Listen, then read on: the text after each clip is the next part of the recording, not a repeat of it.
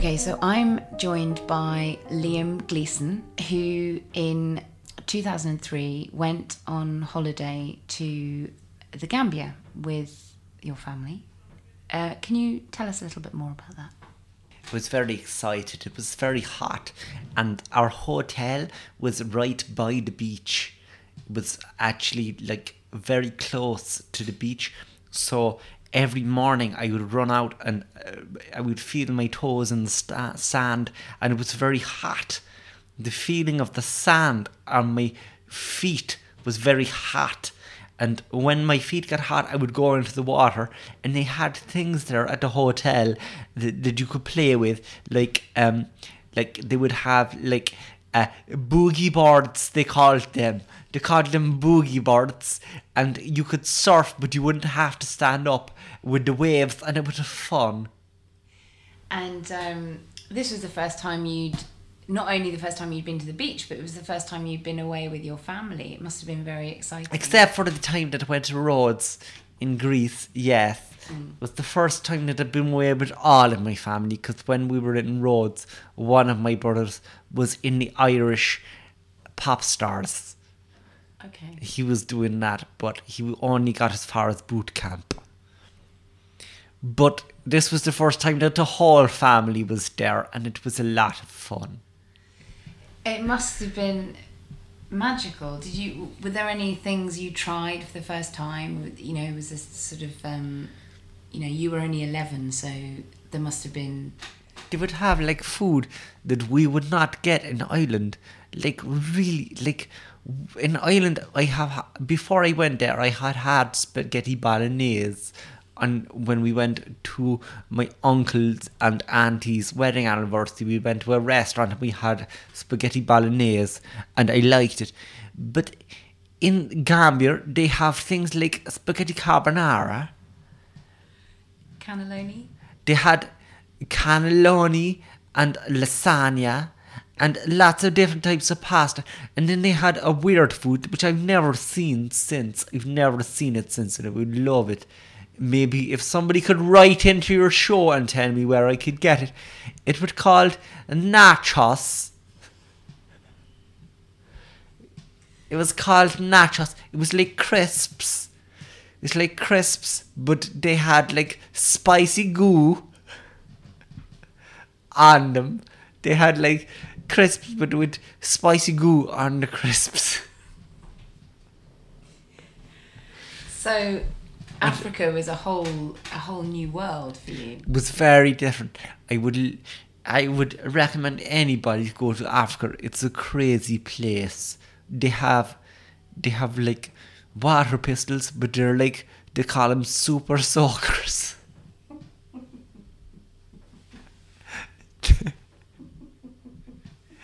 they're like water pistols, but they're so strong. It was firing it at me brother, and he thought it was firing a water cannon at him or something. It was so much fun. Wow, so your eyes were really opened. Yeah. So there was one day, about a week into your holiday, where your father hired a 4x4 car, a sort of people carrier. That's right, yes. And he decided that he would take you for a little drive. Yes, we decided... Tell us about that day. Apparently, my father said he wanted to go and see the real Gambia. Which, like, I didn't understand what he meant, like, about the real Gambia at the time. Because I just thought that the real Gambia was, like, a kids' club. Like, a hotel with a kids' club. And evening entertainment and like a karaoke and like TV in the room where lots of the channels were like different languages and stuff. I thought that was like the real Gambia. I didn't know that there was another Gambia that was actually the real Gambia. So we got into the car and we were driving, and everything was different. Like it turned out that most of the people in Gambia, they don't live in hotels. No, really? No, there was like a checkpoint in the road where they decide whether you're allowed to drive through. But I didn't really understand what they were saying. They were shouting, like, and they pulled us all out of the car. And then my dad was trying to communicate with them. And I think that they needed, like, they wanted something from my father, like, just so that he would be allowed to go. And it turned out that what they wanted was me. So my family went in the people carrier and I stayed with The army. the army men. The rebels, as they turned out to be. Yes, they were very rebellious. So your family went back to Ireland and you were left with a very dangerous rebel group in the Gambia who... Tell me what happened. Well, I became what is known as a child soldier. It was kind of like what I imagine it was like growing up with the Williams sisters, except instead of tennis rackets, it was guns, because it was very intensive training. But instead of being trained to be tennis players, we were being trained to be killing machines. And you made a friend when you were in this child army. Yes, I made a friend. He was like, I don't know if you've ever seen the movie Forrest Gump. Mm-hmm. Forrest makes a friend, and I made a friend who was like, he was like my buddy, and we would go everywhere. We would act like Tango and Cash, or like Lethal Weapon, you know, like we were the best buddies. But then when the time came, I knew what I had to do, and I killed him. So it's reported that when, I think it was Save the Children, they had some NGOs working out in the Gambia, and they found you and tried to take you home, and you resisted. Can you explain? That's right. Like, there was a time I remember where, like, we just had like a really good battle where we'd done really well, like, and I had probably, like, I always, when we were in battle, I totted scores up like I was playing Laser Quest.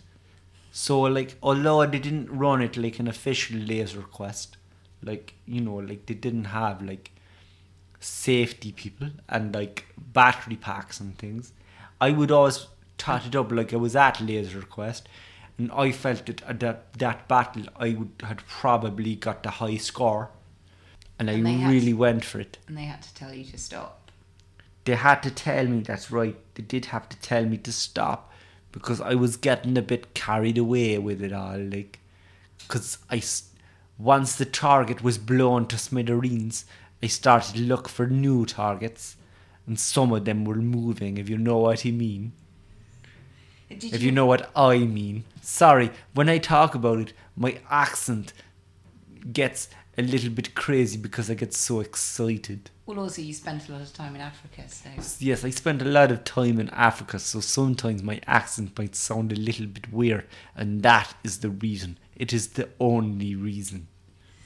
And many child soldiers that people have talked to have sort of relished their release from captivity and sort of enjoyed living a sort of free life, whereas you've actively campaigned for the right to remain a child soldier. I think this is a really key issue in the world right now. I think we're the unsung heroes, like children just want to play, you know. Children just want to have fun, and if if they find fun with a Kalashnikov or an Uzi, why can't you just let them do that? Like, if people really thought about it, they'd realise that there's a lot of children out there that really, really should be allowed to do what they want to do. And to express themselves. That's right. It's really moving. Thank you very much for joining us.